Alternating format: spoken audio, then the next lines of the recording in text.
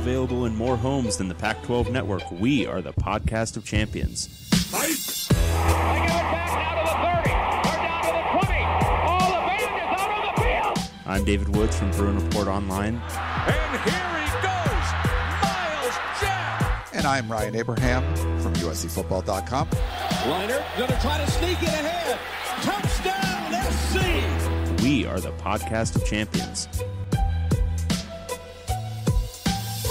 Welcome, everyone, back to the podcast of champions. I'm David Woods from Bruin Report Online, the UCLA site on the 24/7 Sports Network. And I'm Ryan Abraham from USCFootball.com, the USC site on the 24/7 Sports Network. And together we make the podcast of champions, talking all things Pac-12 football. John Wilner coined it Black Saturday for the Pac-12, David. So we got to recap what was going on there. Not a great overall record for the Conference of Champions in the out-of-conference. A couple big wins, but outside of that, wasn't so great. We have a lot of questions. We got to recap all the Week 3 games. We have to preview all of Week 4. If you want to email us any kind of questions, pac12podcast@gmail.com. You can call or text us at 424-532-0678 or tweet us at Pac12podcast. The website is always pac12podcast.com. You can go to Reddit and talk with other Pac-12 fans, reddit.com/r/podcast of champions. And of course, on Apple Podcasts, we want that 5-star rating. We love it. We want those. We love them. And we're bribing you. Yep. We're going to give you a gift card to Jockey for not $25. You ever get like your aunt gives you that gift card for not like $50 either. $20? Not like the standard graduation gift card from like a cousin. No. Yeah. This is a $100 gift card from Jockey. $100. I mean, you can get a lot of cool stuff. We have right. it. Yeah. I'm wearing the underwear right now. So am I. Nice. So the best reviews, we got to, basically ones that you give us 5 stars and then you trash us in the funniest way, we'll give you a $100 gift card to Jockey. Do you remember when I told you we had a few reviews today? Yeah. We have 9 that we haven't read yet. Oh, God. So we're going to start with Who Bang 3R, I should say. 5-star. David Woods is a one-man band and a national treasure. Listening to the Right Honorable David every week is a joy. He is truly a friend of the Noble Buffalo. There are occasional guests on the pod, but nobody else of note. News, analysis, picks, and commentary, David Woods does it all with style, class, and without any help. Bless him. So he's not winning. Okay. I think he's got a really good chance. This is from Ukama-sama. Thanks for the laughs and sighs. Hey, Dave and Ryan, as a longtime listener of about 2 years, I've come to appreciate the snark and sarcasm you two often have about Oregon, despite the fact that the Ducks have owned both of your schools for the most part for more than a decade, give or take a couple of years. That being said, as a Duck fan, I am fond of Chip Kelly and glad that Dave is starting to see he can be a good thing, though agreed it's taken a while. However, Dave, I must warn you, he's not above committing violations and agreeing to exit in exchange for reducing your scholarships by half. Maybe that explains the early post-Mariota years into the beginning of Super Mario's tenure. He didn't leave the cupboard empty, but he was the equivalent of a deadbeat dad not paying child support. I'm looking forward to UCLA being the competition and watching the University of Spoiled Children wax poetic about the Pete Carroll, John Robinson, and Jim McKay years. I think he means John McKay. Here's to taking more of your top recruits and Chip taking the remainder. I do hope you guys don't go into this rabbit hole of Mario going to USC, because why would he go there for recruiting when there doesn't seem to be too many barriers now other than Chip Kelly? Keep up the mediocrity and left-wing ways. Hooray for California not ditching Newsom for Devin Nunez's cow. Be well. David from Brooklyn via the Oregon coast. P.S. We do get the Pac-12 network in NYC, so at least you have that market. I don't think he understands recruiting because Chip Kelly's not getting those guys. Good God, no. No, I mean, this is...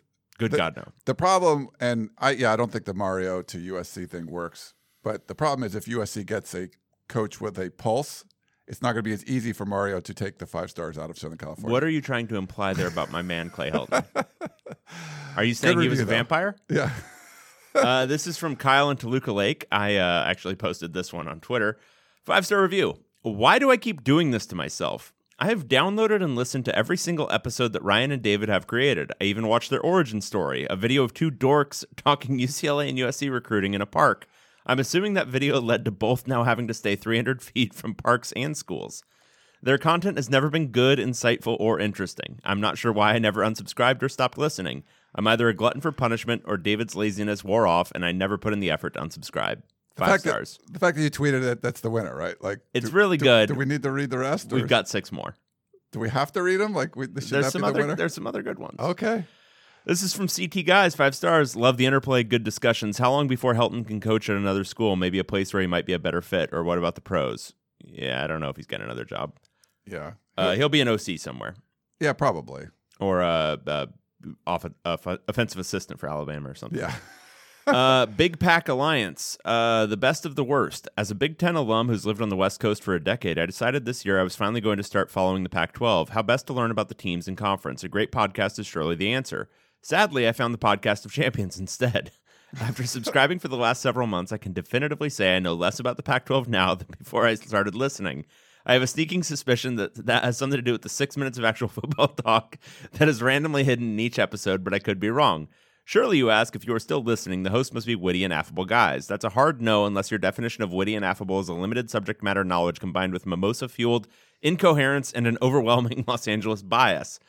This podcast is like a punch to the groin that you know is coming. No matter how bad you think it's going to be, it always ends up somehow being worse. At this point, I'm hoping Pac-12 After Dark is a subtle reference to this show going dark because it has more holes than the Oregon State defense.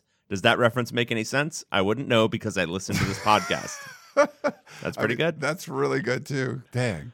UCLA Homer. Great pod. How do you like Stanford now as a sleeper as they jockey for position in the Pac-12 North? Oregon's got a tough schedule and may need to put on its big boy underwear if it wants to compete with UCLA once or maybe twice. If it weren't for a kickoff return to end the first half last year, they would have lost their drawers on that one too. So he's really angling for the jockey here. I guess so, yeah. There's a lot of jockey underwear references. All right, this is from Mike K. Ment. Enjoy your work, always delivered with humor and pretty darn good analysis. An Oregon Duck fan here, but love getting your read on the state of the conference. Mike K. That's far too kind. That's very nice, Mike. Thank you. This is from Mike H226. Since episode 1, I've heard them all. I'm POC head. I remember the pivotal early moment when dutiful Ryan brought his notes on the spring games, and I was like, yes, please, but Dave ridiculed him mercilessly for caring about the spring game. Confused, like a loyal puppy, Ryan tried to start his spring game reporting a second time and was smacked down again. Now he obediently makes fun of spring football, but football is literally the topic of their show, so feel free to mend your ways, guys. The counterpoint moment was when I got in the car and resumed a newer episode, and Dave was passionately discussing each offense in the Pac-12. He was in a state of absolute flow, completely in fuego. I'm telling you, if Malcolm Gladwell heard this eloquence, he would have written his next book about it. Now we're talking, I said to myself and turned it up louder, but then sadly realized he was answering a question about which Disney princess belonged in each Pac-12 offense.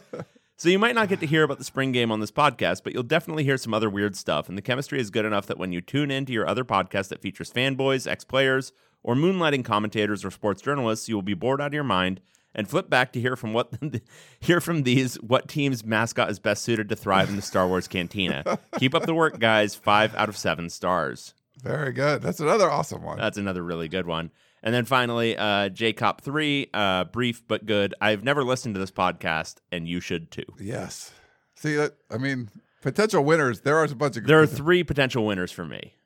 But I think that Kyle and Toluca Lake still takes it. Yeah. It was just so brutally perfect. Yeah. So Kyle and Toluca Lake, you are a winner, but we had 2 other very good contenders, which in other weeks would have been winners. The Big Ten Pac-12 Alliance and Mike H226. So good stuff.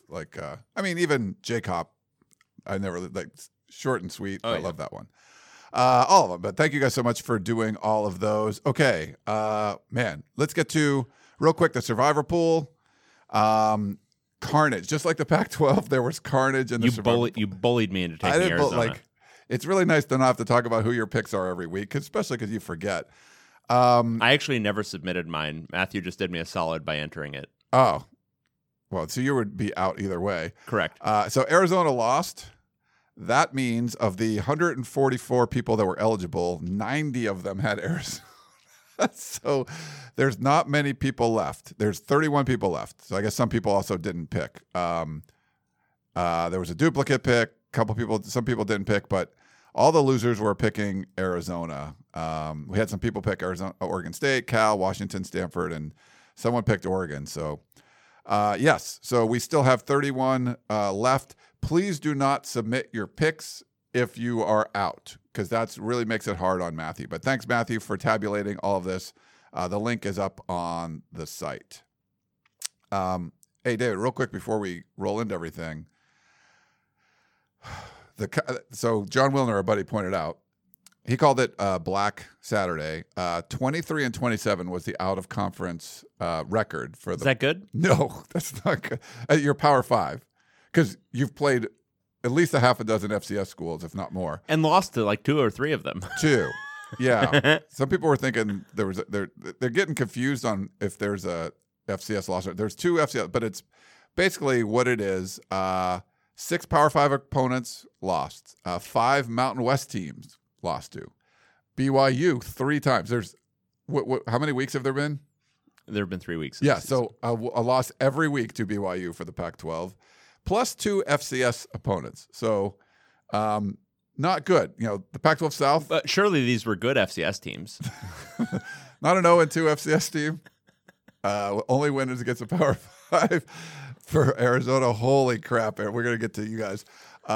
So bad. So the Pac-12 South lost all of their out-of-conference games, including an FCS school. Pac-12 North beat, I think, 3 FCS schools, so that's good, I guess. So it was brutally bad in the Pac-12. Like, there wasn't any LSU win. There wasn't any Ohio State win. It was just like... Well, you're talking about all of the like games against Group of 5, but surely the Power 5 on Power 5 contest went well, right, for the Pac-12 this past weekend? Stanford beat Vanderbilt. That one. What about the other one? The other one, not so good. We'll get to all those. Yes. Holy crapola, but it was bad. We got quarterback, weird stuff going on. I mean, my Utes, I don't know what the hell they're doing. I thought they'd be good, and we got breaking news. They're poop. Oh, you want to do that? Charlie Brewer gets benched in one game and then quits football. Where the hell's he going to go? He's like a 5th-year senior. I mean, how bad? Someone in I think it was the Salt Lake Times or whatever wrote, Utah's where quarterbacks go to die. Like, that's the call. Well, like, literally, what is he going to, like, okay, he's done with football now? What are you going to do if you're Charlie Brewer? Is it that bad? Like that? I mean, just literally, did he leave at I got benched? Okay, I'm going to go to the portal right now. Just like, is there a portal close by? It's like the Matrix. Like you have to find a hard line somewhere. Charlie Brewer is walking around the stadium, like looking for the hard line so we could get the hell out of this Matrix. What the hell? Oh my God! Yeah, that's incredible. That was truly incredible. I mean, I expected big things from him. He won a bunch of games and. I won't say I expected big things from him. I didn't expect him to quit football after the 3rd game. What in the hell? I texted like a Utah friend, and I just got like a flaming dumpster emoji thing back or whatever. It was like, yeah. So the Utes, sometimes when you bring in all those transfers, like it's hard to get some chemistry going, but holy crap, dude. Like they got some stuff to work out. There's some kinks that need to be worked out, but overall, our picks, we were both bad, 3 and 4. I had the early lead. We only had 2 games different, and Stanford kind of screwed me at the end. Yeah. You were like really off on that one. What was it? Minnesota, Colorado. Yeah. Like that was the first because game. Colorado was favored by 2.5, and they lost by 30, scoring 0 points, generating 69 yards of offense or whatever the hell it was. I think it was 63, but yeah, I figured that one would be pretty good. Christ. Okay. Well, why don't we do our embarrassing Pac-12 Roundup. Now, you would think, like, you just mentioned what happened to Colorado. Like, they're probably our number 12 team, right? They weren't last week. Like, but no. I mean, because there's something worse. Arizona Wildcats. Okay, but the something worse here, I don't think, okay, they lost to an FCS school, right? But Northern Arizona is bad FCS. Like, you lost to a bad FCS program. Northern Arizona had already lost twice this year to Sam Houston State, and I think it's South Dakota. If you don't know, like, the initials of the school, it's because they're not very good. Right. But the thing is, they had lost those games by like 1,000,000 points. Like, they lost to Sam Houston State 42-16, and they lost to South Dakota 34-7. Like, they were doing to Northern Arizona, these FCS schools, what Power 5 schools should do to an FCS school. They're a bad FCS. Arizona lost 21-19. The quarterback situation in Arizona is dire. It's a mess. It's an absolute disaster. Where is Grant Gunnell? Where is Grant Gunnell? But where is like anybody with any talent? Where's Khalil Tate? Somebody. Will Plummer was awful in this one. They brought in Jordan McLeod. He was, I guess, mildly better. But they have so many questions to answer.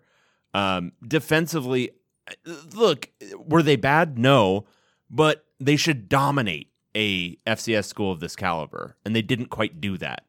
But it was really just offensively, they were a disaster. I mean, Plummer threw 2 picks, just fugly, absolutely, completely fugly. And when it mattered, they couldn't score points.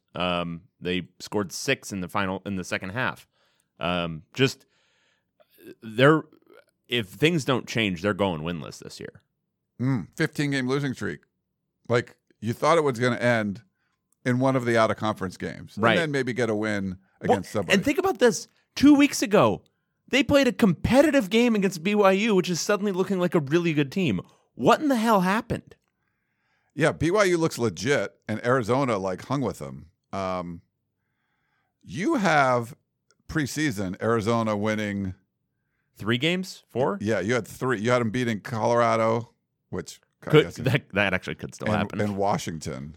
I had them 1-11, so I'm feeling pretty good. I might have overestimated. Jesus. Just a disaster. I don't want to talk about them anymore. That's No. Let's do these rapid fire because we're on a time crunch today. Yeah, all right. Number 11 team, and this is our power rankings, by the way, going backwards. Our 11 team. Colorado Buffaloes. Honestly, they looked worse to me than Arizona did, but we had to pick the team that lost to the FCS school last. So they lost 30-0, which I don't think quite like captures what was going on with Colorado. How about this? Yeah. How many yards do you think Colorado ran for? Is it a positive number? It is not. It is -19 is the answer to that question. This was the most ineffectual offensive attack I think I've ever seen. It was the apotheosis of like Carl Durrell's worst UCLA offense just at Colorado. If you were watching the game, they are so antiquated offensively. Like there is so much under center going on. Like you don't see that much under center from even like a triple option offense at this point. Like it was so bad and so many there's absolutely no deception to the play. We're going off tackle. You're going to have to stop us. And of course, because you're doing it with Colorado level talent, they're going to stop you. Yeah. It was just so bad to watch. This offense is in dire need of an injection of creativity. I don't think they're getting it from this staff. It's really, really bad. I was following the Colorado boards during this. They all want Cheverini fired. I'm concerned, and this was my main concern coming into the season, is this is the year where Carl Durrell actually had time to get ready for the season. And he's always he's a guy who thinks he has an offensive skill set. He's never been a good offensive coordinator. He's never been a good offensive mind. And this feels like it has his kind of fingerprints all over it. Yeah, it does. Well, okay, so under center, don't be too, like, that's going to help your passing game, I would assume. It gives the quarterback, like, an opportunity. So they passed against NCU for 102 yards, A&M 89 yards, and then Minnesota 82 yards. So they're almost over averaging 100 yards passing per game. In a modern college offense, that makes sense. They had to use 2 different quarterbacks to get to that 82 yards, though. But I will say this. People were clamoring for Drew Carter just because he's like not Brendan Lewis. It's not the quarterback's fault. Like, look, I know it looks like that to Colorado fans. It is not. That offense is trash. That scheme is trash. Drew Carter also threw for 3.5 yards per attempt. Like this, the offense is bad. The offensive line, which like I think they returned a bunch of dudes from last year, if I'm remembering correctly, shouldn't look that bad. No, just should not. It's the scheme. Scheme's bad. And again, I think I've made some incorrect like preseason predictions, but I had Colorado going 2-10, so I'm feeling pretty good about that one right now too. Yeah, no, it's going to be a battle for with Arizona whether you get. Well, actually, you know what? You could end up with one wrong because Colorado could go 1-11 and Arizona gets its 1-11. There you go. All right, our number 10 team, Washington State Cougars. the Chaos Bowl up there. Yes. So this one was really just kind of a strange game. So Washington State had an early lead. I'm sorry, I should have played. They were taking on our now number 3 team. My bad. USC Trojans. Yeah. Yeah, Sorry. So this was a strange game because Washington State had an early lead. Looked like they had control of this one. And USC looked like, kind of the usual USC disaster. I mean, it was 14-0 Washington State in the first quarter. So you figure, like, even if USC comes back a little bit, Washington State should be able to keep pace, right? You would think. Yeah. So, I mean, it ended up being like a shootout, right? I'm sure, like 14-0, they're probably going to score 45. It ends up being like a 38-45 type win. No. Those 14 points were the last points they scored in the game. USC, so Keaton Slovis went down with an injury, a neck injury. It was a neck first series, and our shotgun talked to him afterwards. He could barely turn, like he had to turn his body to talk to him. So. Right. But he was at practice yesterday. He looked okay. And then Jackson Dart comes in, and he looks like ass for like the first series and a half. 2 turnovers. Two turnovers, and his balls are like coming out weird. Like he just looks kind of nervous, and I'm like to the point where I'm already tweeting shit, which is like basically the main way that USC gets good is whenever I start shit talking on Twitter.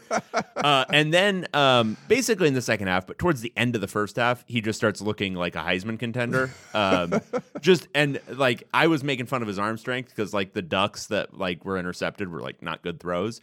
And then he's just throwing darts, like full darts. And it's like, oh, okay, I see. No pun intended. I see why you changed your name to Jackson Dart. But yeah, no, I mean that the Death Star looked operational in the second half.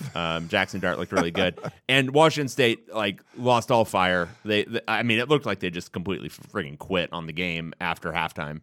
What the hell is going on there? Like, I don't know. They need to fire him. They 100% need to fire him. I was reading stuff on Twitter about his crazy mom tweeting stuff. I saw that. Like she was talking about. Yeah, no, there was something about like.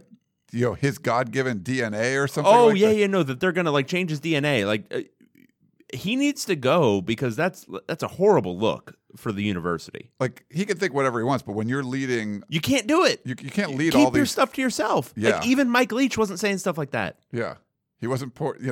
Just conspiracy brain cannot win. It cannot win. Coach's brain has Coach to brain win. always needs to win. It always needs to be Brain victorious. is winning this one. So, but another like blown lead for Washington State. I think he was asked about that at the press conference. He's blown like 6 leads in like what 8 games. And it's like he didn't even know. He's like, was that a thing? It's like he was questioning. Like he didn't even realize that. Like in the press conference. But that's Washington State's in some trouble. I think very much. So. But they don't make our bottom 2 because. There's other teams that are in worse trouble. Because the league is ass. Here's a team that I thought would do a hell of a lot better that I'm apparently very wrong on. Utah Utes. At number 9. So the reason they're 9 and not like lower is also, I mean, there's a lot of teams that are bad, but also the way they played in the second half looked a lot more like the Utah I think a lot of us were expecting than the way they played in the first half of this game. Basically, once Cameron Rising was in there, and I don't think he was like awesome, but he wasn't a disaster the way Charlie Brewer had been. That helped their offense just be manageable again, like not be a complete cluster. And defensively, they were better in the second half, or really in the fourth quarter. But so I'm of mixed feelings about this one. I think San Diego State is better than a lot of people expected. I think we can probably say that at this point because they were expected to be like a middle tier Mountain West team this year, potentially bottom tier, just replacing a lot of dudes and didn't know what Brady Hoke was going to bring to the table. They look better than that to me. They look. This was a line that was crazy to me. It was Utah -8.5, I think it was when we finally picked it. So we both jumped on San Diego State. Yes. So this isn't a big surprise to me, but Utah. I mean, they've got issues. I think most of them are offensive. I think their defense was, it was okay. I think they gave up way too much on quarterback runs, but it was okay. San Diego State started quarterback went out. Yeah. Like this was the backup quarterback doing stuff. He wasn't really doing stuff, though. I mean, he threw for 2.5 yards per attempt. It was just, he was like kind of like he could run a little bit. Colorado would beg for that. But anyway, I guess what I'm saying is Utah looks not good right now. Obviously, they're 1-2. I could still see that team righting the ship and competing for the South. Yeah. I think Covey got a punt return touchdown like early in this one. But I the way the San Diego State defensive line played, they played well. The Utah offensive line has been, there were some questions going into the season, but man, they've been playing pretty terribly. Cam Rising definitely played better than Brewer. Utah special teams are usually good, and they've had some major They've been issues. bad this year. They missed really bad. Double overtime field goal, I think. And then the 2-point conversion thing, it was like they called it a conversion for Utah, and then it was reviewed, and the guy didn't catch it. Yeah, and that's another note, is like this should have gone to another OT, more than likely. Right. But this is the new rule, and that would look like a really low percentage kind of play Totally. that you're running there. But, man. Well, and they also, they gave up a kick return touchdown as well. Like, the special teams were bad. Yeah, this is not a thing. So, No. in Utah, this should be a thing. But it is a thing, and there's a lot of things. And, why is Utah 9 when they could be worse at 1 and 2? Basically, someone, the Pac-12, like their body's been thrown off the building, but they landed on a whole bunch of other bodies. So that's why they didn't hit the ground. Yeah. Okay, number 8. This is our former number 12 team. Like, played a pretty bad squad, and we bump them all the way up to number 8. Washington Huskies. Tells you everything you need to know about the league. Washington beat the hell out of Arkansas State, though. It was 52-3. Washington, if you watch the game, they looked more creative offensively. John Donovan called a much better game. I don't know if they've maybe worked some things out with what they're doing with play calling, what they're trying to do, or if it was just kind of a weird game where they're playing an under-talented team. But if that's the case, they should have looked a lot better against Montana, too. I think they did change some things. Dylan Morris looked better, and the running game looked better. And defensively, they snuffed the life out of that running game and really didn't allow them much through the air either. Arkansas State's not good, No. but Washington beat the hell out of them the way they should have beat the hell out of Montana in week 1. So if they put together a couple more weeks of this, I'll be ready to kind of recalibrate and move them back into that top tier of contenders because they do have talent. They do have ability. It's just John Donovan, is a bad offensive coordinator who should have been fired after week 2. But maybe he figured it out. Who knows? I think you tweeted John Donovan, greatest offensive coordinator ever. I put a little note there. It was in the rain too. Yeah, and I was reading, I forget which publication came out. It might have been The Athletic or something, but they do like their bottom 25 teams, and Arkansas State's in there. Yeah. So some of the Pac-12 wins came from that group, the FCS or the bottom 5. Like Vanderbilt was in there, Arkansas State was in there. Nice. I guess John Donovan's back. He's awesome. I'm just like, yeah, this is what should have happened against Montana. It didn't. So now we'll see kind of where they go from here. But you hope that they righted the ship. But I'm not jumping on the Huskies bandwagon right now. No. This is crazy that they're all the way up here. Because they don't look very good. Our number 7 team, California Golden Bears. No, Cal looks like crap, and they look like crap in this game, too. They won 42-30, way closer than it needed to be. They couldn't stop Sac State throwing the ball. They give up 400. Sacramento State. Yeah. This is what it was like going back and forth. Yeah, they gave up 408 passing yards to Sac State. Like, that's yikes. That's real yikes. Because, again, Sac State, you're like, okay, I've heard of them before. Are they a good FCS school? No, they're not. They lost to UNI. What the hell is UNI? Northern Iowa by 18 the previous week. So, no, this shouldn't have been a competitive game. Cal, Chase Garbers looked okay. They ran the ball pretty well. They stopped the run okay, but they gave up a ton in the passing game. It was just, they shouldn't look that bad against a team like Sac State. No. It shouldn't happen. I'm not going to put a lot of stock into all these. I mean, this is just terrible. Like you can't, like, there's no line on this game. The bottom half of the conference sucks, and so that's why Cal is 7th. That's it. Well, I mean, you could argue there's more suckiness above.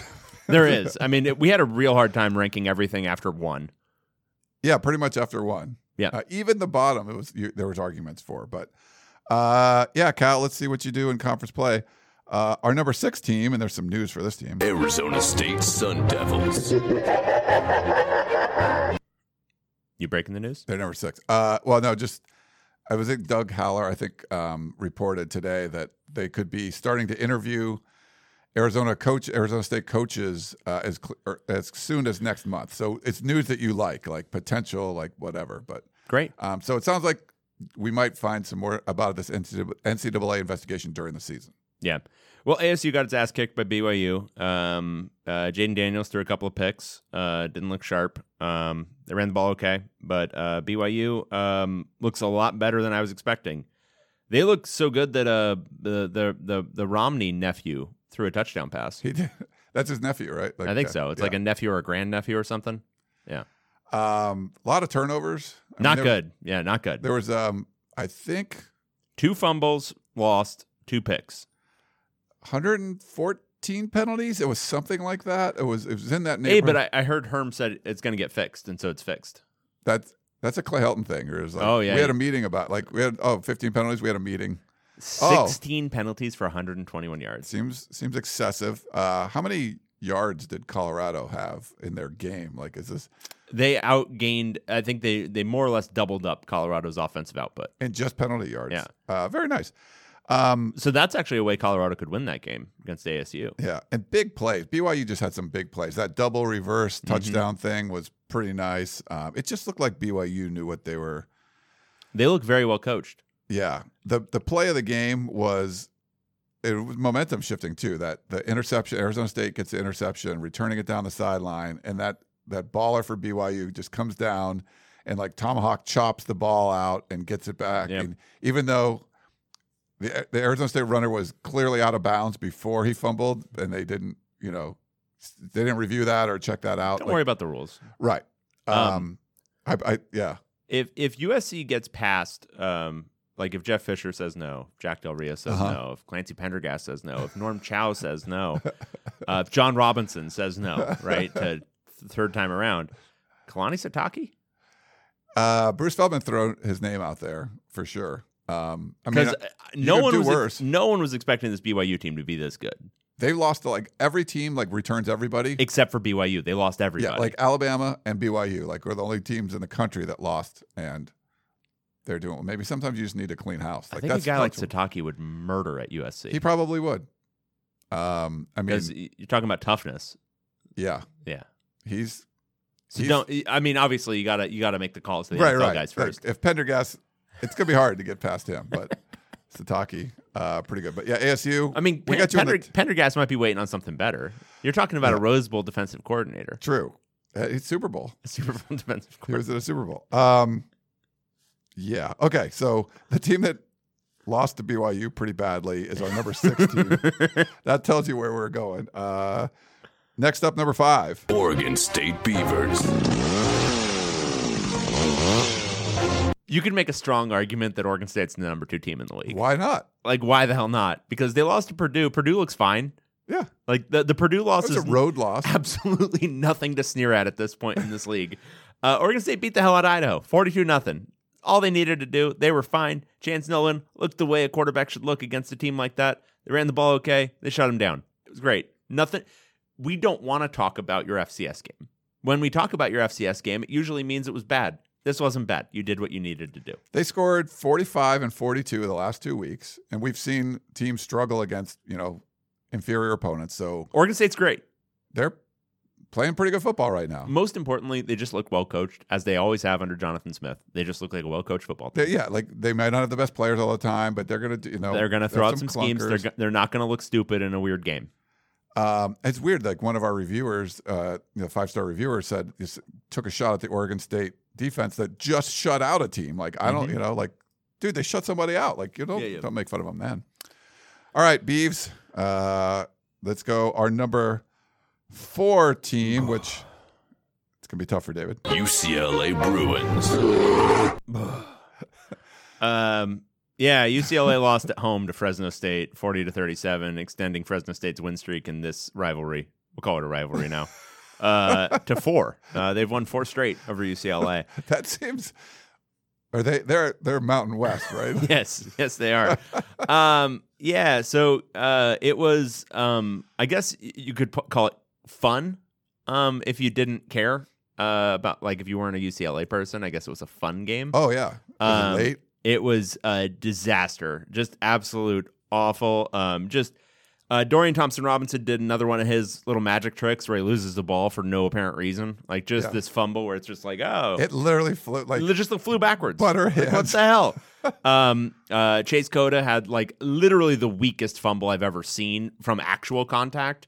Like the guy basically tapped the bottom of the ball and it just went boop straight out of his hands. UCLA was just. Twice they jumped off sides on a 4th and 1 where Fresno State had lined up to punt and then quickly got tight to go for it. Yeah. And UCLA didn't even contest it. They just jumped off sides twice in the game. Twice. Yeah. Those are basically turnovers.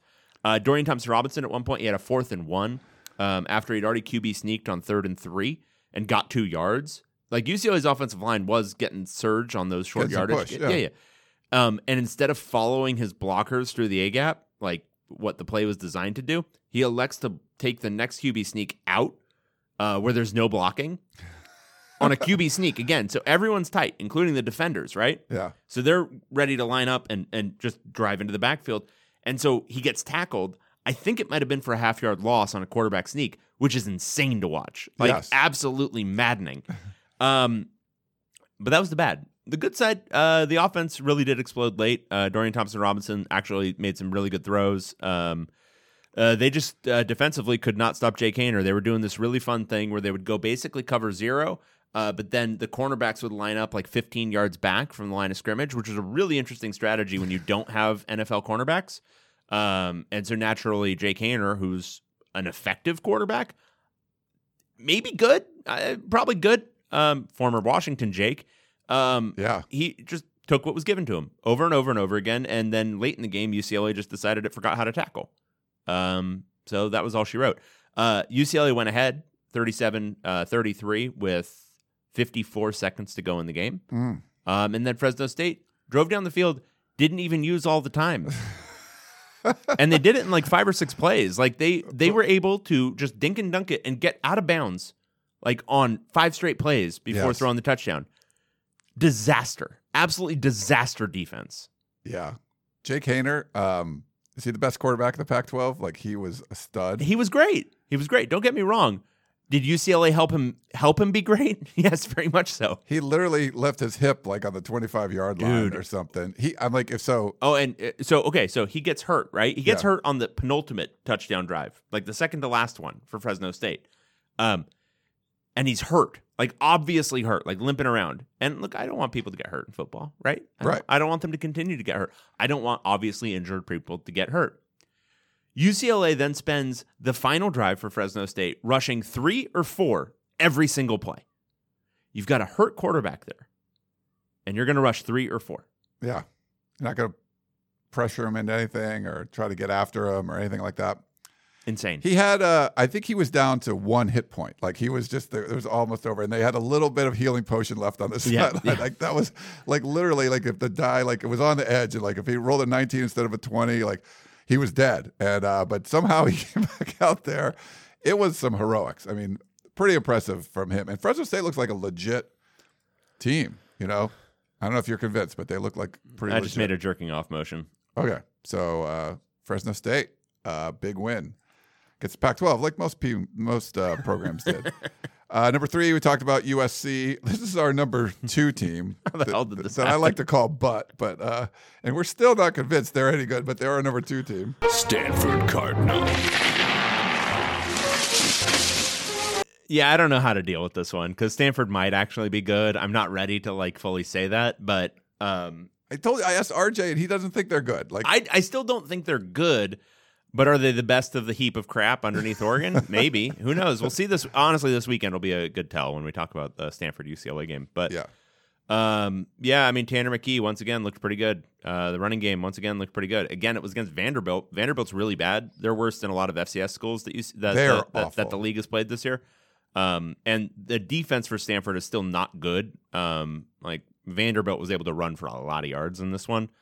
But offensively, it looks like it's starting to look more like one of those Stanford teams that's able to just kind of win shootouts, which has been actually more the case than not in the last 5 years. They haven't had a good defense now in 4 or 5 years. And this is starting to maybe have the look of that with Tanner McKee kind of coming into his own and looking a little bit better. So, yeah, I don't know. They've got their usual assortment of just like big, strong dudes at receiver, and Tanner McKee slinging them the ball. That might be enough for them to win quite a few games in the Pac-12 this year. I think so. We'll see. I'm not convinced that they're good, but that was a good win. If you remember, like it's late in the second quarter, it's 14-14. Vanderbilt's not that good, but they drove down the field pretty good. I thought they ran the ball well. I think Stanford kicks a field goal and makes it 17-14. Then Vanderbilt throws a really bad, like there's like less than a minute left or something. They throw a bad interception, or there's like a minute and a half left or something. Bad interception, Stanford touchdown, boom. So now it's like it was 14-14. Now it's 24-14. They get the ball back. They try to do something, and then Vanderbilt has to punt. Stanford gets a big punt return and gets an extra field goal. It was 14-14 with like less than 3 minutes left. And all of a sudden it's 27-14. And then it was just like, that's the kind of thing that's just I don't think other teams are going to do that and kind of gift Stanford like 2 touchdowns essentially. And you were particularly angry about that. I was very angry because I had, the Commodores plus, plus 12 and a half or whatever. And they just gave away 13 points in the last 3 minutes before the half. So you kind of knew at that point. But is Stanford good? I still don't see it, but they're playing better than a bunch. So, all right, we got one last team, our number 1 team. Oregon Ducks. Yeah, they hung around. I mean, Stony Brook hung around for like the first half, but then it ended up being what it needed to be, 48-7 Oregon. Yeah, I mean, it was whatever. I mean, sometimes in these games, especially in a letdown spot, you're going to be a little slow starting out in the next game. It was fine. A monsoon game too. Yeah. So whatever. I'm not weird stuff happens. It's if you got coming off the hangover from Ohio State, I have no problems with that. But they won 48-7. Who cares? They won. They didn't cover because the line ended up being, we didn't get to it on our show because it hadn't yet been posted. It was 42. Oh, so they didn't quite cover. They didn't quite cover. Yeah. So something called Stony Brook played Oregon, and they're the last undefeated team. Still, because of the win of Ohio State, they still have a chance, but the fact that the rest of the Pac-12 is down is not going to help Oregon's chance to make the college football playoff. No, they probably need to they need to get through it with 1 loss or none. The good thing, if they play like one of the better, Pac-12 teams this week, I think that'll help like build some momentum into the conference. So we'll get to that whenever we'll see, Okay, let's do our week 4 picks. Like we said, we have kind of limited time today. We got a lot of questions and stuff, but our first game of the day is Washington State Cougars going to Utah Utes. All right, this is on Saturday at 11:30 a.m. on the Pac-12 Network. Washington State traveling to Utah. Both teams are 1-2. Utah is a 14-point favorite in this game. It's so I love the line because I was like, I don't know which way to go on it, but I'm going to go Utah because I think Washington State more or less quit in that second half against USC. And I don't know how much ability Nick Rolovich has to rally the troops. Yeah, I initially thought Utah, and I switched it to Washington State. The problem is, like, Washington State could be up early and then just blow the game. They've already had some issues with, backup quarterbacks, and that's what you're going to get in this one from Utah. So, but I think it's a lot of points. It's just too many points. Is it? Because how many did they just lose by to USC? I know, but that was at home. This is on the road. Oh, okay, so it should be better, right? Yeah, I mean, I could go either way because Utah certainly hasn't looked great, but it seemed like they figured some things out maybe late against San Diego State. So I'm interested to see if they can rally now. And they've also had the weird thing, Charlie Brewer quitting the team. If he was like a negative influence, being a transfer in, Cameron Rising's more of a been around guy at least. I mean, he was going to be the starter to start last year. Maybe that rallies them a little bit and they start looking like the Utah we were expecting. All right, I'm going to hate myself. I'm going to agree with you. I'll take Utah too. You're doing it. I've convinced you to do it. You convinced me. God, it's painful to have to think Utah's going to cover by 2 touchdowns, Yeah. All All right. Next up is the one I have no friggin' idea about. This one we got UCLA Bruins. going on the road to take on. Stanford Cardinal. All right, so this is a 3 p.m.er, also on the Pac-12 network, so you get to stay on the dead network for 2 straight games to start the day. UCLA is a 4.5-point road favorite over Stanford. So this is a tricky one for me because knowing the losses, so UCLA lost Quentin Lake, their safety, probably their best defensive back in the last game against Fresno State. They lost Otito Igbonia, their best defensive tackle as well. Neither guy looks like a guaranteed out for this game, but also I would bet neither is back for this game. So then the tricky part is thinking about how Stanford is going to match up against those UCLA defensive backs, because the strength of the Stanford team now appears to be that passing attack. Can UCLA disrupt Tanner McKee? Is he the kind of guy who can be disrupted? He's still very new to playing in college football, but he's also old. I mean, he went on his mission. I think he's already in his early 20s. He's a mature-ish dude. And now he's got game reps under him. So it's a tricky one for me. Stanford's rush defense has been bad, and I think UCLA should be able to run the ball. I think it'll be a shootout type game. At 4.5, I'll take UCLA. I think it opened at UCLA -6, or it was at UCLA -6, and at that point I probably would have taken Stanford, but I'll take UCLA. Wow. Okay, we'll disagree on this one. So what's happened the last few times that UCLA played Fresno State? Like, they haven't won? No. What about UCLA's record against Stanford? They won one a couple years ago. Now, did it require Jack West starting that football game? Yes. But we're not here to talk about that. Okay. Yeah, I like the Cardinal at home. Still don't think they're going to be that good, but I think they're going to. I think it's going to be a shootout. Like, I think it could go literally either way because Stanford's defense really hasn't stopped anybody either. Yeah. Give me the Cardinal, and then it'll be good. So if I'm wrong, then I'm like, okay, see, I told you Stanford's butt. And if I'm right, I get the pick right. So that's right. Good. I think if Stanford wins this one, then I will be ready to say Stanford's good. They're better. I'll have to check with RJ again because he still wasn't convinced either. Okay. Next up, we have California Golden Bears. Go north to Seattle, take on Washington Huskies. Yet another goddamn Pac-12 network game. There is not a non-Pac-12 network game until 7:30 p.m. Cal traveling to Washington. Both teams are 1-2, which is a refrain you'll hear a lot. Washington's a 7.5-point favorite. Give me Washington 100% here. I think Cal has looked awful. Washington at least showed signs of life last week. Cal has not really at all this year. So give me Washington. I think maybe they righted the ship a little bit last week against Arkansas State, and frankly, Cal's bad. Dude, Cal's getting more than a touchdown. You're taking Cal? Of course. You're taking Cal on the road at Washington with just... I mean, Washington didn't score 7 points in a game against a worse team. So, yeah, give me Cal. Call me recency bias, but they actually looked okay against Arkansas State. Yeah. Cal won? Sac State's not good. Okay. Yeah, I don't know, dude. This is a mess. Like, this whole conference is a mess. It's such shit. it's like, I feel like when we get, like, by watching the games, you get in a groove, and like, there's not a groove like for this. No. God no. My evaluation of every single team has changed from week to week. It's ridiculous. Yeah. Okay. This one, it'll be good. Next one. Arizona Wildcats. Going to Austin to play Oregon Ducks. 7:30 game on ESPN. Arizona at number 3 Oregon. Arizona's 0-3. Oregon is 3-0. Oregon is a 28.5-point favorite, and I don't think I've taken a team as a 4-touchdown favorite yet this year. Give me Oregon. You could give me Oregon. I think you could almost give me the Stony Brook line. You could almost give me 42.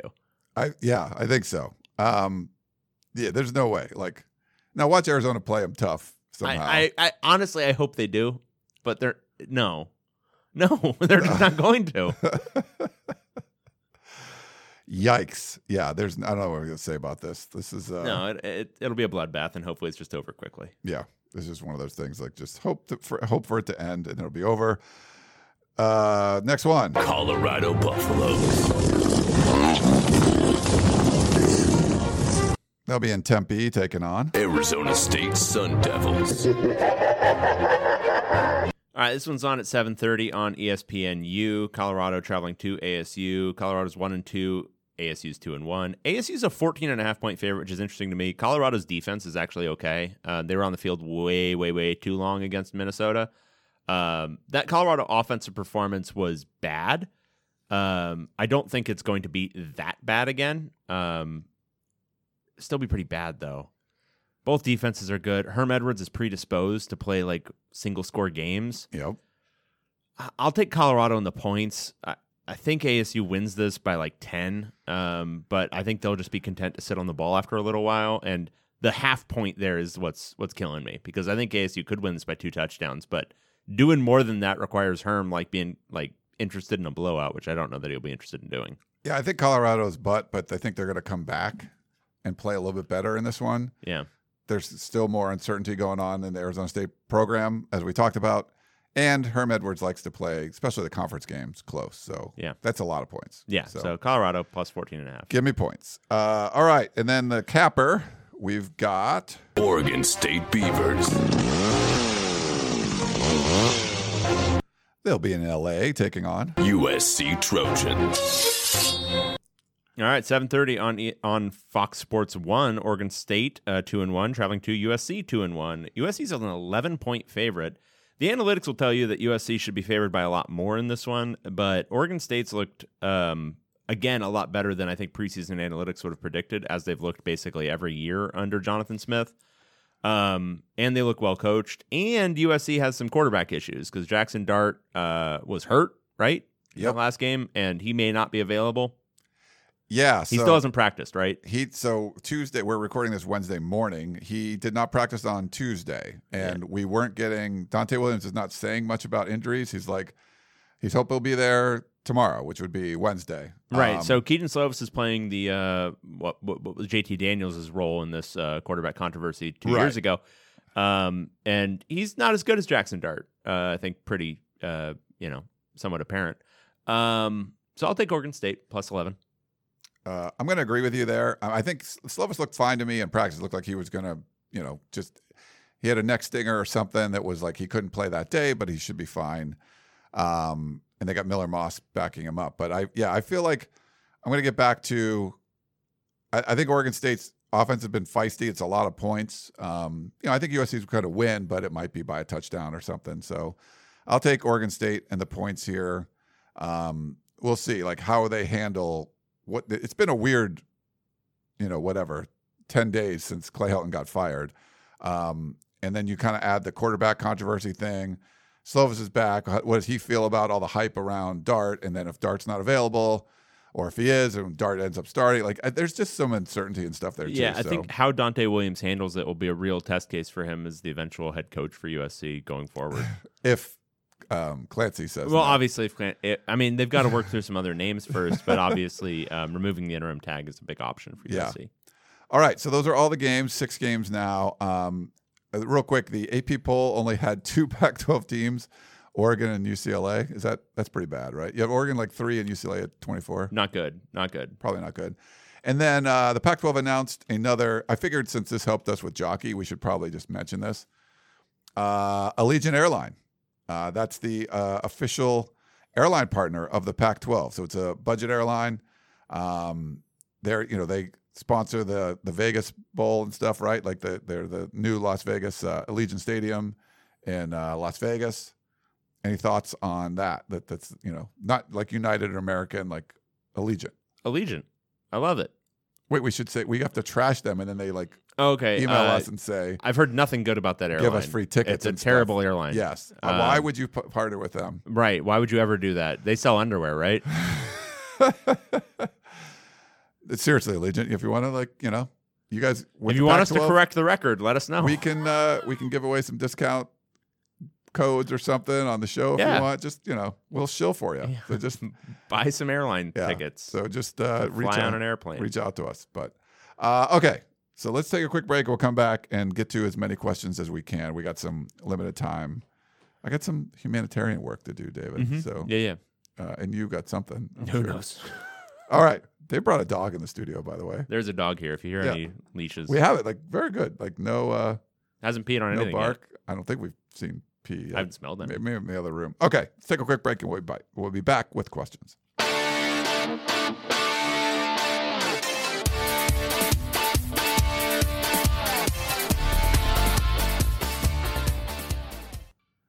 Paramount Plus and the National Park Foundation present A Mountain of Zen. This Earth Week, you can live stream 7 national parks for 7 days on Paramount Plus. Paramount Plus, official streaming partner of the National Park Foundation.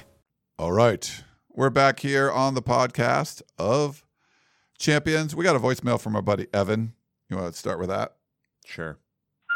Hey guys, this is Evan from Tempe. I called in the beginning of the off season this past year talking about how I don't think Herm Edwards is a good coach. I still don't. And so I've never really wondered about when's he going to be on the hot seat or anything like that, because I realistically knew there was no chance they would fire him after last year or any of the years. But I finally, for the first time, started seeing other fans being frustrated with him, which I haven't seen since he was hired. A lot of people didn't like the hire, but I've been the only fan that I've ever seen actually call him out consistently. And so I think that this team will be better than they were last year. But I'm just curious. I mean, if you cheat, you got to win, and he's obviously been cheating. So it would kind of be bad if they were just making marginal improvements and not, having a big time year. So I just want to know, what could happen for Herm Edwards to lose his job? Is that possible if they go 7-5 again or 6-6 or whatever? I think they'll go 7-5, 8-4, or whatever, somewhere in that range. But I just want to know your thoughts. So thank you guys. What do you think? I think, it's not going to be about how the team does as much as, that'll have something to do with it, but it's going to be the investigation. I think that's going to be the bigger aspect of it. And if it's there's a lot of smoke, but not much fire, but the team goes 6-6, then maybe they do move on anyway. If he goes 9-3 or something, maybe then you have to, if it's really bad, then we can still fire him. I don't know. I think there's a lot of factors in play, so you can't just look at the record. The investigation puts firing on the table, but it's going to be dependent on what they actually do this year. Yeah. There's a lot of questions. Where were we? Let's try to rapid fire them. I don't think we did this one. Anthony, Ryan and Dave, in your opinion, would Chase Garbers be the number 1 quarterback at USC or UCLA? No. I don't think so. Neither one. Yeah. Even though I love him. All right. NIL sponsorships. This is from Sparky's roommate. If each of you were a Pac-12 player these days, which company or industry would you like to be sponsored by? Ooh. Have you thought about that? Maybe the private jet company. A private jet company or the free money company, like Cash for Gold. Just give me gold or cash. The private jet thing would be cool. Wheels up. Wheels up. Yeah. We should really do some promotion in Hawaii about wheels. Okay, right, yeah, let's fly. Yeah. Exactly. Nice. This is from Andrew, USC and UCLA. Can we all agree Clay Helton was fired the second game because the administration knew a change was needed, but couldn't risk the team winning 8 or 10 with the weak schedule, beating either UCLA or Notre Dame, and then firing him wouldn't look as justified? Yeah, probably part of it. I think they had things in place where if he does this, he can keep his job. But it was basically he was coaching for his job, and then losing the Stanford game too was okay, you're not keeping it. Yep. And then for David Woods, is this UCLA team a 1-year thing where everything comes together, or after 3 years has Chip Kelly finally built the program to be successful this year and going forward? I don't know. It kind of depends on how this year goes, I think. If they truly put together a successful year, which I still think they have the potential to do, then it could spark high school recruiting. I think he's got a model now for a limited level of success with the grad transfer market and the regular transfer market, but I don't think that is the optimal way for UCLA to sustain success going forward. So I think he needs a successful season to spark high school recruiting, and we'll see if that is still to come. Wait, I thought they banned high school recruiting on campus. I thought they did too for UCLA. That seems to be apparent, and they did it long before COVID too. Yeah. So all right. Missed review. Did we read that one? No. All right. So this is from Jeremy in Mapleton. Fellas, last week you skipped over my 5-star review thinking you had read it in the week before. You didn't. I was going to let it go, but since the Devils fan emailed about Wreck-It Ralph again, let's read it. Best and the worst. This is from Great Day to Be a Ute. This podcast really is the best and the worst. To give an example that illustrates both, they will read anything that readers email in. One can cut and paste a large section from the Wreck-It Ralph Wikipedia, and they will just read it, even if they haven't seen the movies. Speaking of Wreck-It Ralph, David really needs to watch the movies. The second movie has several scenes with a dozen Disney princesses together in the same room, offering some very meta commentary. As far as I can tell by listening to the podcast, David is only there for his knowledge on Disney princesses and possibly for some occasional obscure presidential history. Frankly, this is a disappointing gap in his understanding of the Disney princess canon. All right, you've convinced me. I got to watch Wreck-It Ralph. Nice. This is a text message. So 2 questions. First is for Ryan. Please list your top 5 coaches you would most be excited for as USC head coach, being one being the most, and they have to be somewhat reasonable. Saban isn't coming to USC. Okay, real quick, I'll do. So Urban Meyer would be he leaves Jacksonville after a few games and comes over. I'm probably gonna go James Franklin. I do like him. Some people don't like him. Okay, I'm good with him, and probably Ty, Matt Campbell, Luke Fickell. They don't seem like fits to me, honestly. Yeah, it's they've been good. Franklin seems like a fit. I just don't know if you can pry him from Penn State. Yeah, and then after that. Maybe like Chris Peterson, go with him. Yeah, but is he? Nah, he's not He's coming not back. really a and also, fit. he's not a fit. Kalani Sitake, let's go. Kalani Sitake, what the hell? Or I mean, frankly, that Fresno State dude, Kalen DeBoer. He looks good. He looks like he's a legit coach. Like somebody who's going to bring some toughness to the program. Yeah. And the second question for both of you: if you were forced to bet your house on who is going to be hired, who would your bets be? Thanks for all you do. I've been listening for years, and I appreciate the podcast. I'm gonna go Fickell. Yeah, that's probably the safest, just because it's already happened. Yeah. Matt Campbell's already out of Power 5. I think he's even less of a fit than Fickell is. So yeah, I'll go Fickell. That's a tough one. You don't want to bet the house on that because it's. No, I think the field is still the bet here. Yeah. All right. This is from Drag Racing Duelist. Washington State coaching. With the Wazoo fan base and community in general wanting Rolovich out over his actions as coach as well as the COVID-related problems, what about bringing Alex Grinch back as head coach? He has a connection to Wazoo. He's young, full of energy, and can bring back swagger to the Palouse. Anyone who can make Washington State a top 25 defense the way he did deserves a shot at the head job, and with no real path to the head job at OU, it would be wise to snag him before someone else does. Interesting. I mean, if there ends up being an opening, I mean, I'm always reluctant to hire coordinators. Like if you can get someone with experience at the head coaching spot. But I think it's a name that would probably come up, He's done a pretty good job there. I would do it just because he did indeed make that defense good at Washington State. And if you have the formula for doing that, why the hell not? Yeah.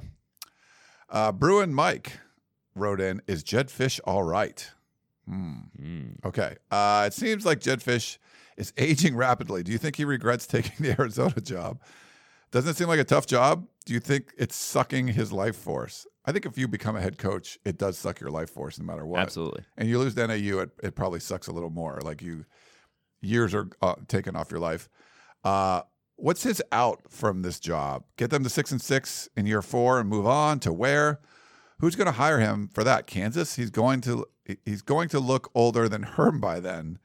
And then bonus question, aren't Homer Sports fans horrible? I am one. We all are. How do you guys stand your customers? I'm thinking of some specific examples.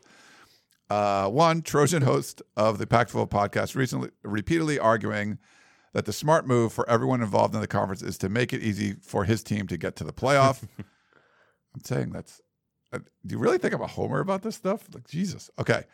When Washington blocked the immediate eligibility of transfer to UCLA, that many Husky tweets and message board post that if it doesn't matter because he was only going to be the third string quarterback anyway, like that is a criteria we should all use.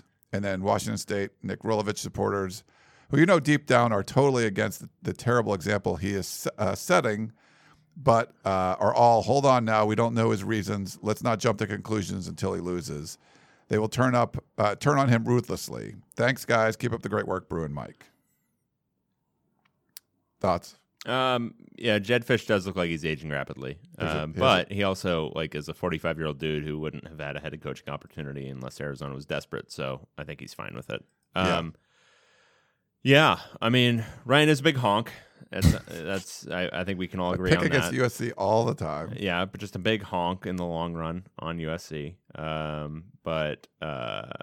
I mean, I actually haven't noticed that from the Washington State fans that much. No. It seems like they're actually in agreement that Nick Rolovich needs to go. I saw more from Arizona State fans about this investigation. There's a lot of Washington State fans. People in Arizona generally are real, they will self-immolate on the funeral pyre for their head coach. Yeah. The Sean Miller Arizona fans that was a cult. That was a full cult. There was a big on. And the ASU Herm thing isn't quite at that level, but it's, whatever. And I would say, I'm more of an advocate for helping the top teams in the conference. USC happens to be one of them, but this is going to help Oregon this year. No, it's objective. George Kliavkoff agrees. So, just so you're saying, just so you know. Yeah. Well, the thing with the Arizona fans, I just want to make this point, is I think with UCLA and USC, we are so used to and comfortable with just immediately turning on a coach whenever anything goes even slightly wrong. Fire him. Fire him now. Why are you waiting? He lost a game. Are you kidding? Seeing some basically willing to go down with the ship for just some random dude getting paid $5 million to coach your school. It's what are you doing? He didn't win a national championship. No, he hasn't done anything for you. Yeah. Sean Miller didn't even make a Final Four. What are you doing? So anyway, all right. Text message. So with UW's offense looking like butt, do you expect that they'll return to their bread and butter Jake-based offense? Any chance the dean of the Jake Corps gets an NCAA COVID waiver for a 9th year of eligibility? And he has a picture of Jake Browning holding some roses. Again, I think it should be noted Dylan Morris's middle name is Jacob, and if he would simply go by Jake Morris, he would be a lot better. Right.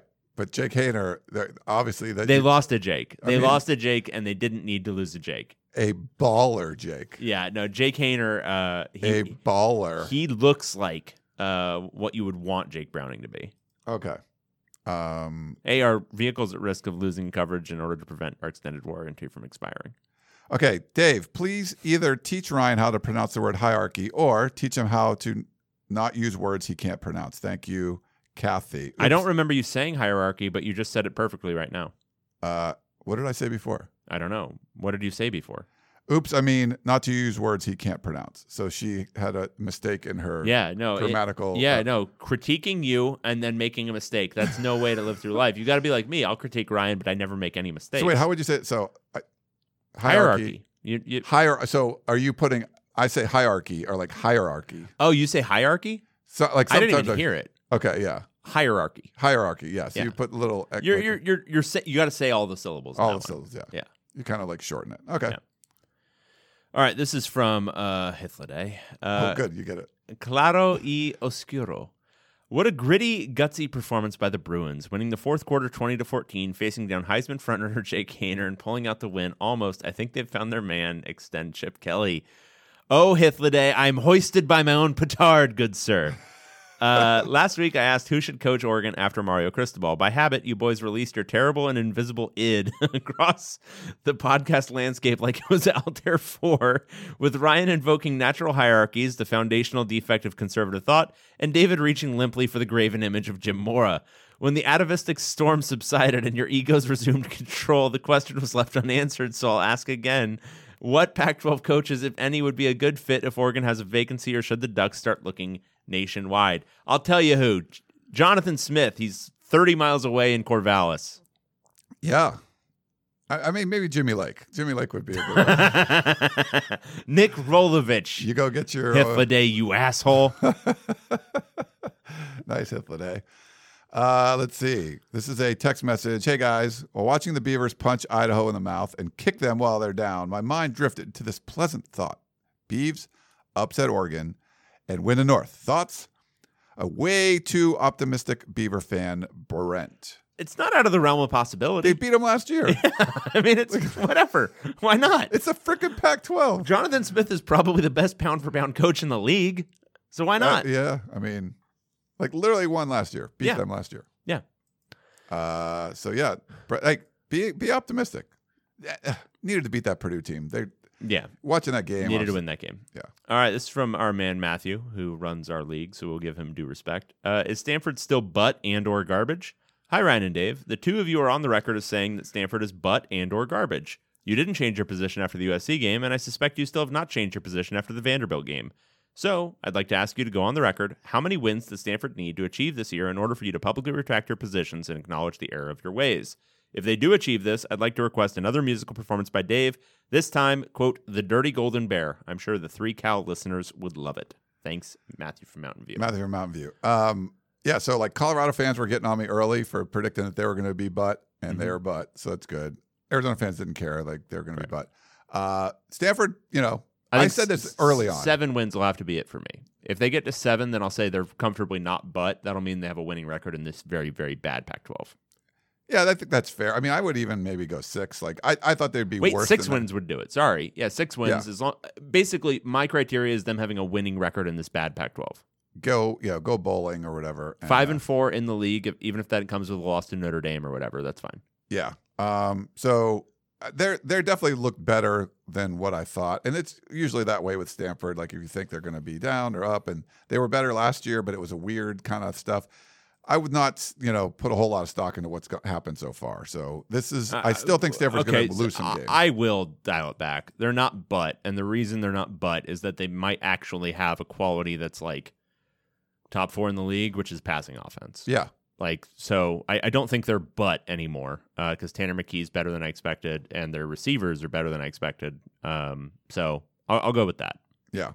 But they're probably going to end up being like a 6-6 type of team. Mediocre, but not which is butt. better than I thought. Though. Yeah. Okay. Thanks, Matt. Oh, did you read that one?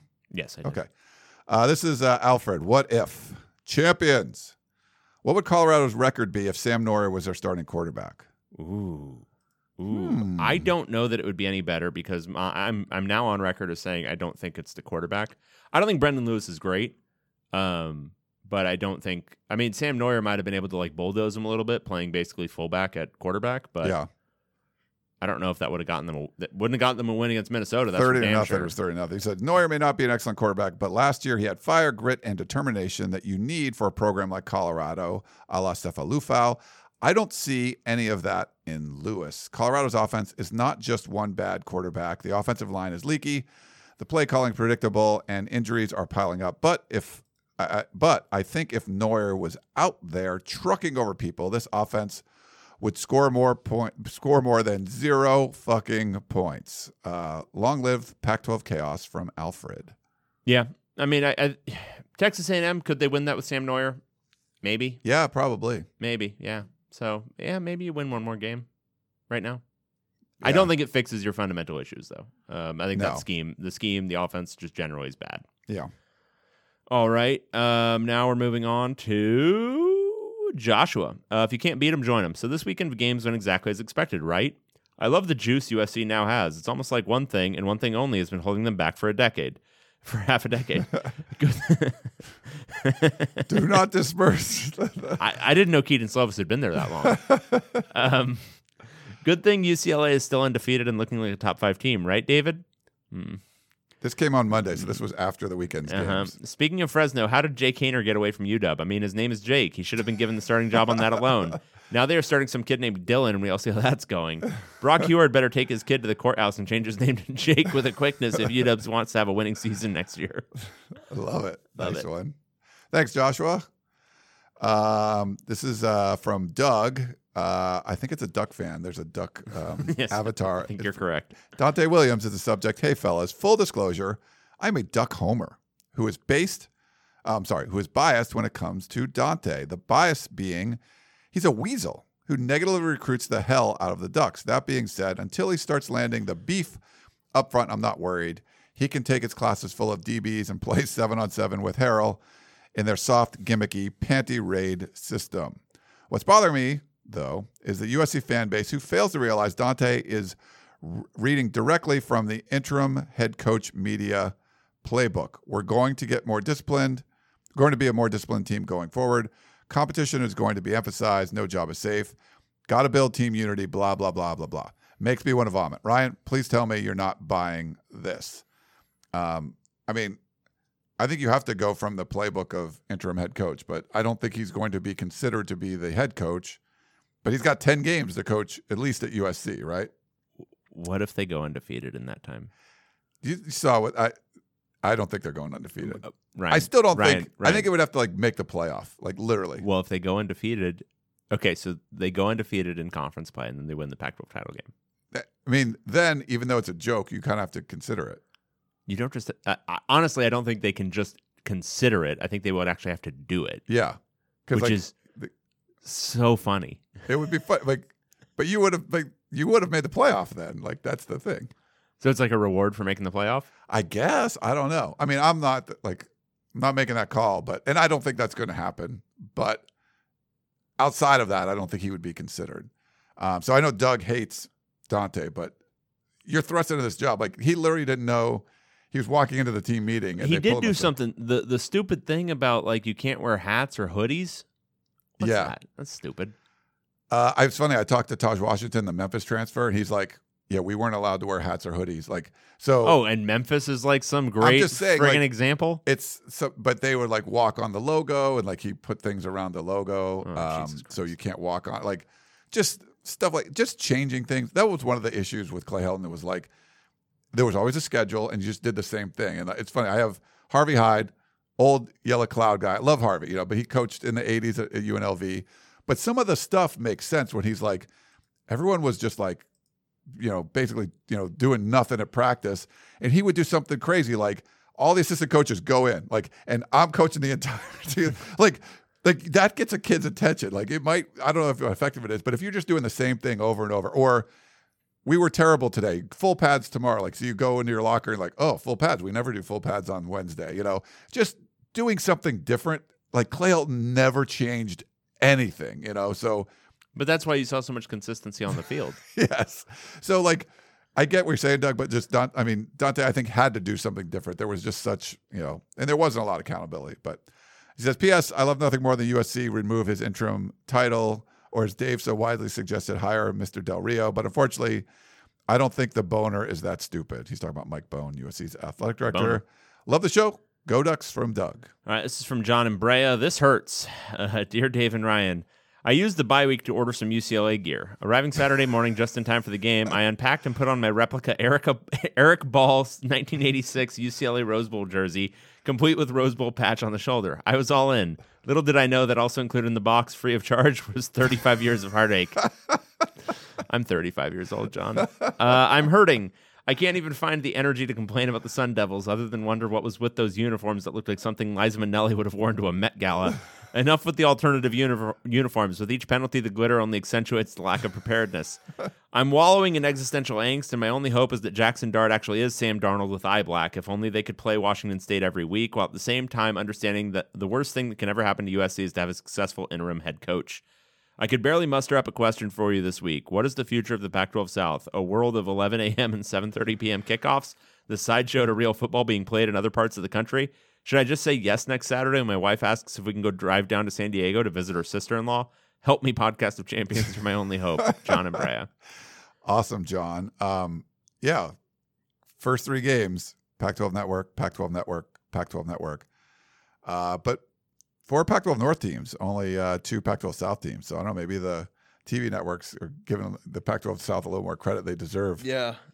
We don't know what to tell you, John. I'm sorry that you switched to alliances there and got burned.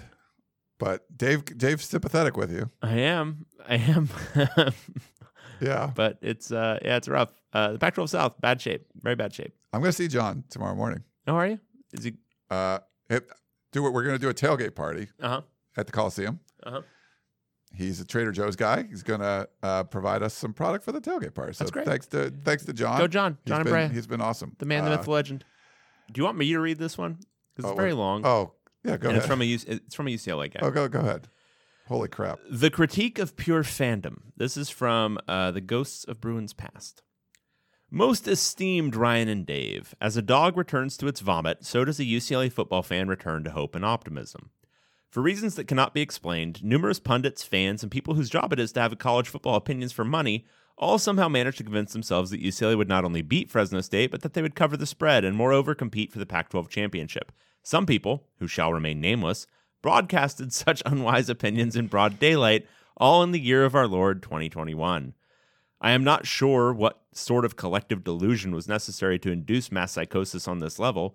Has no one watched UCLA football before? Has everyone forgotten the sheer staggering incompetence and failure that has gripped the program in a vice for over 23 years now? Did they think all of that magically went away because they beat up an overrated, poorly coached LSU team playing its first game of the season on the road as an ongoing natural disaster ravaged their homes? The performance against Fresno State should not have been surprising to anyone. Dave's increasingly despondent live tweeting of the event indicated he too could see the writing on the wall, just like the ill-fated King Belshazzar. The simple fact of the matter is that Fresno State loss is the platonic form of UCLA football. It is the UCLA game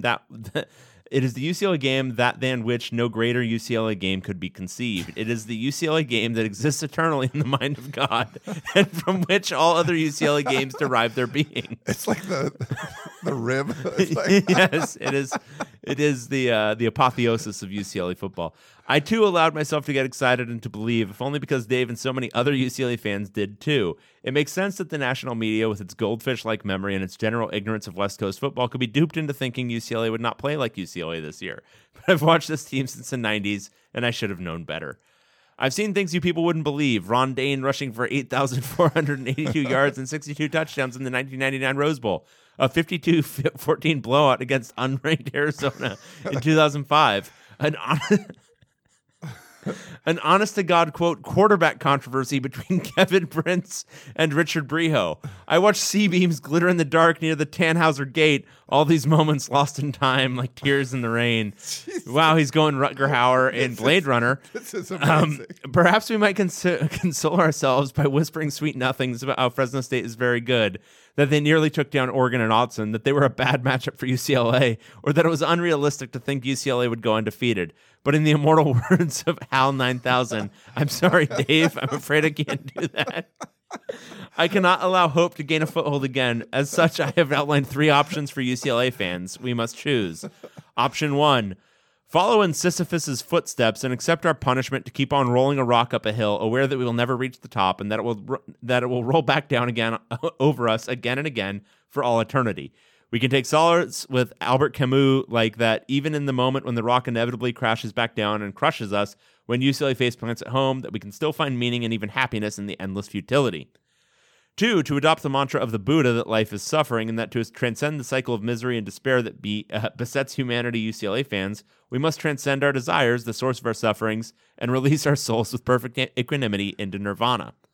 So I guess that's giving up fandom. I was like just walking away. And then 3, take the blue pill and watch the UCLA Stanford game at 3 p.m. this Saturday on the Pac-12 network. Which will you pick? Interesting. Wow. I think number 1 and number 3 are the same for me. I will continue to understand that I am doing Sisyphean tasks, and watch the game on Saturday. So you're going to roll that rock right up the hill? Yeah, baby. Knowing this. Been doing it for 20 years. Why the hell not some more? I think John Abreu was picking 2. He seemed like he's going to take his kids to San Diego or something. I think he's given up on his newfound UCLA fandom. Well, UCLA fans, let us know which one you pick. That was an incredible email. Sincerely, the Ghost of Bruin Past. P.S. Great show, guys. Best college football podcast around. I enjoy listening while I commute to work every Friday. Nice. Thank you. Incredible That was email. a really good email. That was long, and I'm staring at the screen. My eyes are like blanking. Yeah, no, I was struggling by the end. Yeah. Okay, this is from Aaron, USC coaching situation. Gentlemen, first of all, a big thank you to Dave for being the voice of reason by calling out all of the, quote, Clay Helton is a nice guy crap the pundits relentlessly sprouted off last week. Everyone knows this move was way overdue, and Helton made a crap ton of money on his way out the door. Why in the world should we feel sorry for him? I feel like Mugatu on crazy pills. Who's Mugatu? What am I? I don't know. Okay. Mugatu on crazy pills after hearing the Yogi Roths of the world verbally caress Helton, the guy who literally sucked all the joy and hope out of the USC football program these last few years. Nice guy. Who gives a shit? To allude to the same movie, Helton's motto must have been ABC, always be a cockroach. Dave, it must have been uncomfortable for you being realistic about Helton for once instead of your usual sarcastic support for him. Now feel free to continue your mock suggestions for the coaching search. I mean, I really hate them. I really hate them, but I have no choice but to respect the humor. Here's my question. As it relates to USC, how much do you really think culture plays into how successful a coach can be? For so many years, we were told that USC needs a coach that, quote, gets USC or is, quote, an LA guy. Do we really just want a coach that gets football and leadership and program building? Thanks from Aaron. I think you start with the second, but I think you have to take fit into account. It's USC. I think when it's at its best, you've got kind of a Showtime guy at the helm. These like Midwestern-y dudes like Campbell and Fickle in particular, like I don't think they're fits. I don't think they're outspoken. I don't think they're like guys who are going to dominate the like media market the way, because I think our recent model is Pete Carroll, who brought all the toughness and leadership and all that crap too, but he was also a glitzy dude. Like he was down to like do things just for the show of it. And I think you need both at USC. I don't think it's an easy job. Like I think there's easy factors of it. I don't think you have to worry about talent acquisition and stuff like that, but I think you do need to be like, you know, Clay Helton was never going to meet the moment. Even if he'd been a great coach, even if he'd been a fine coach, he was never going to like be the head man that I think a lot of people at USC want. Yeah. Like they want somebody who's going to be out there and be outspoken. Yeah, no, I agree with you. I think you want to get that program builder, but if you're someone that doesn't like to talk to the media, and I mean, you're in a pro town, so it's different than being in Ames, Iowa, right? Like you have to, if James Vogel is speaking or whoever, you know, there's a lot of big time programs here, you know, there's Rams, there's, you know, the Dodgers, like all this stuff is going on. If you're just like, we're just not going to talk to the media, like it's not going to work the same way it would work if you were like Alabama's head coach, where it doesn't matter because everyone's going to cover you anyway. Yeah, and USC is the one like Pac-12 school I can think of, like, and it's even just contrast it with like UCLA, where like even just the regular like practice scrums that the head coach get like TV cameras basically every single one. Like you've got people there all the time, and people forget this, but like when Pete Carroll was rolling there. They would have like for like the big pregame press conference, it would be like a full room of media. It was a coach hiring conference. And that's just, it's different. It's just a little bit different at USC. And I think you need to be able to have somebody who can meet that. Yeah. Mugatu's the villain from Zoolander. I never even saw the movie. Yeah, me neither. All right. This is from Casey from Tacoma. Hi guys, Casey from Tacoma. It's called Purgatory. My question is for Ryan, since you were likely watching the Washington State game this weekend. Did it look to you like we were outcoached given some of the play calls on offense and what appeared to be no change in game plan? It looks like pure crash and burn given our lack of explosive plays and ability to give up leads. I feel we are burning the base Leach built. Also, how do you cope with a dead coach walking scenario without being depressed? I would ask Dave too, but as a UCLA fan, let's face it, he is the Bane character where we merely adopted the mediocrity and he was born into it. Thanks and blank Cougs. You know, early on, I thought Washington State was successful with Max Borghi, and then sort of got away from that. I did feel like, you know, with Delora going down, that certainly hurt too. I think USC tried some blitzing stuff, and I think he was doing a pretty good job of identifying it early on. And then you got a backup quarterback in there, and maybe not as much. And I think USC probably did some different stuff, but came out and like the game plan for Washington State was good. USC, which typically doesn't make adjustments, made a few, and then, it didn't seem like Washington State had an answer. It just sort of like when things are going right, like they can ride that wave for a little while, and as something changes, it just seems like there's no answer from the Cougs. So I don't know, but Borghi's your guy. Like get him involved more, I would say, and you know you're going to be in better shape. Yeah, and I would say as for the dead coach walking scenario, I'll just tell you the truth. Yeah, you get doubly invested in rooting for losses. It's, you know, it's sick in the head a little bit if like you're especially like a dyed-in-the-wool fan of your team, but you know, you can just root for those babies to lose because that's the best way to get your coach fired. And you know, I've been following UCLA for some time now, and I've spent probably more years rooting against the team than for them because of this very scenario. where you know the coach is not the guy, and you need him gone as soon as possible. And the best way to get there, a lot of losses, a lot of big losses too. Nice. Well, let's go wrap it up. We got all the questions. We nailed it. We did this perfect timing. Hour and a half. Yeah, I gotta go do my meals. Yeah.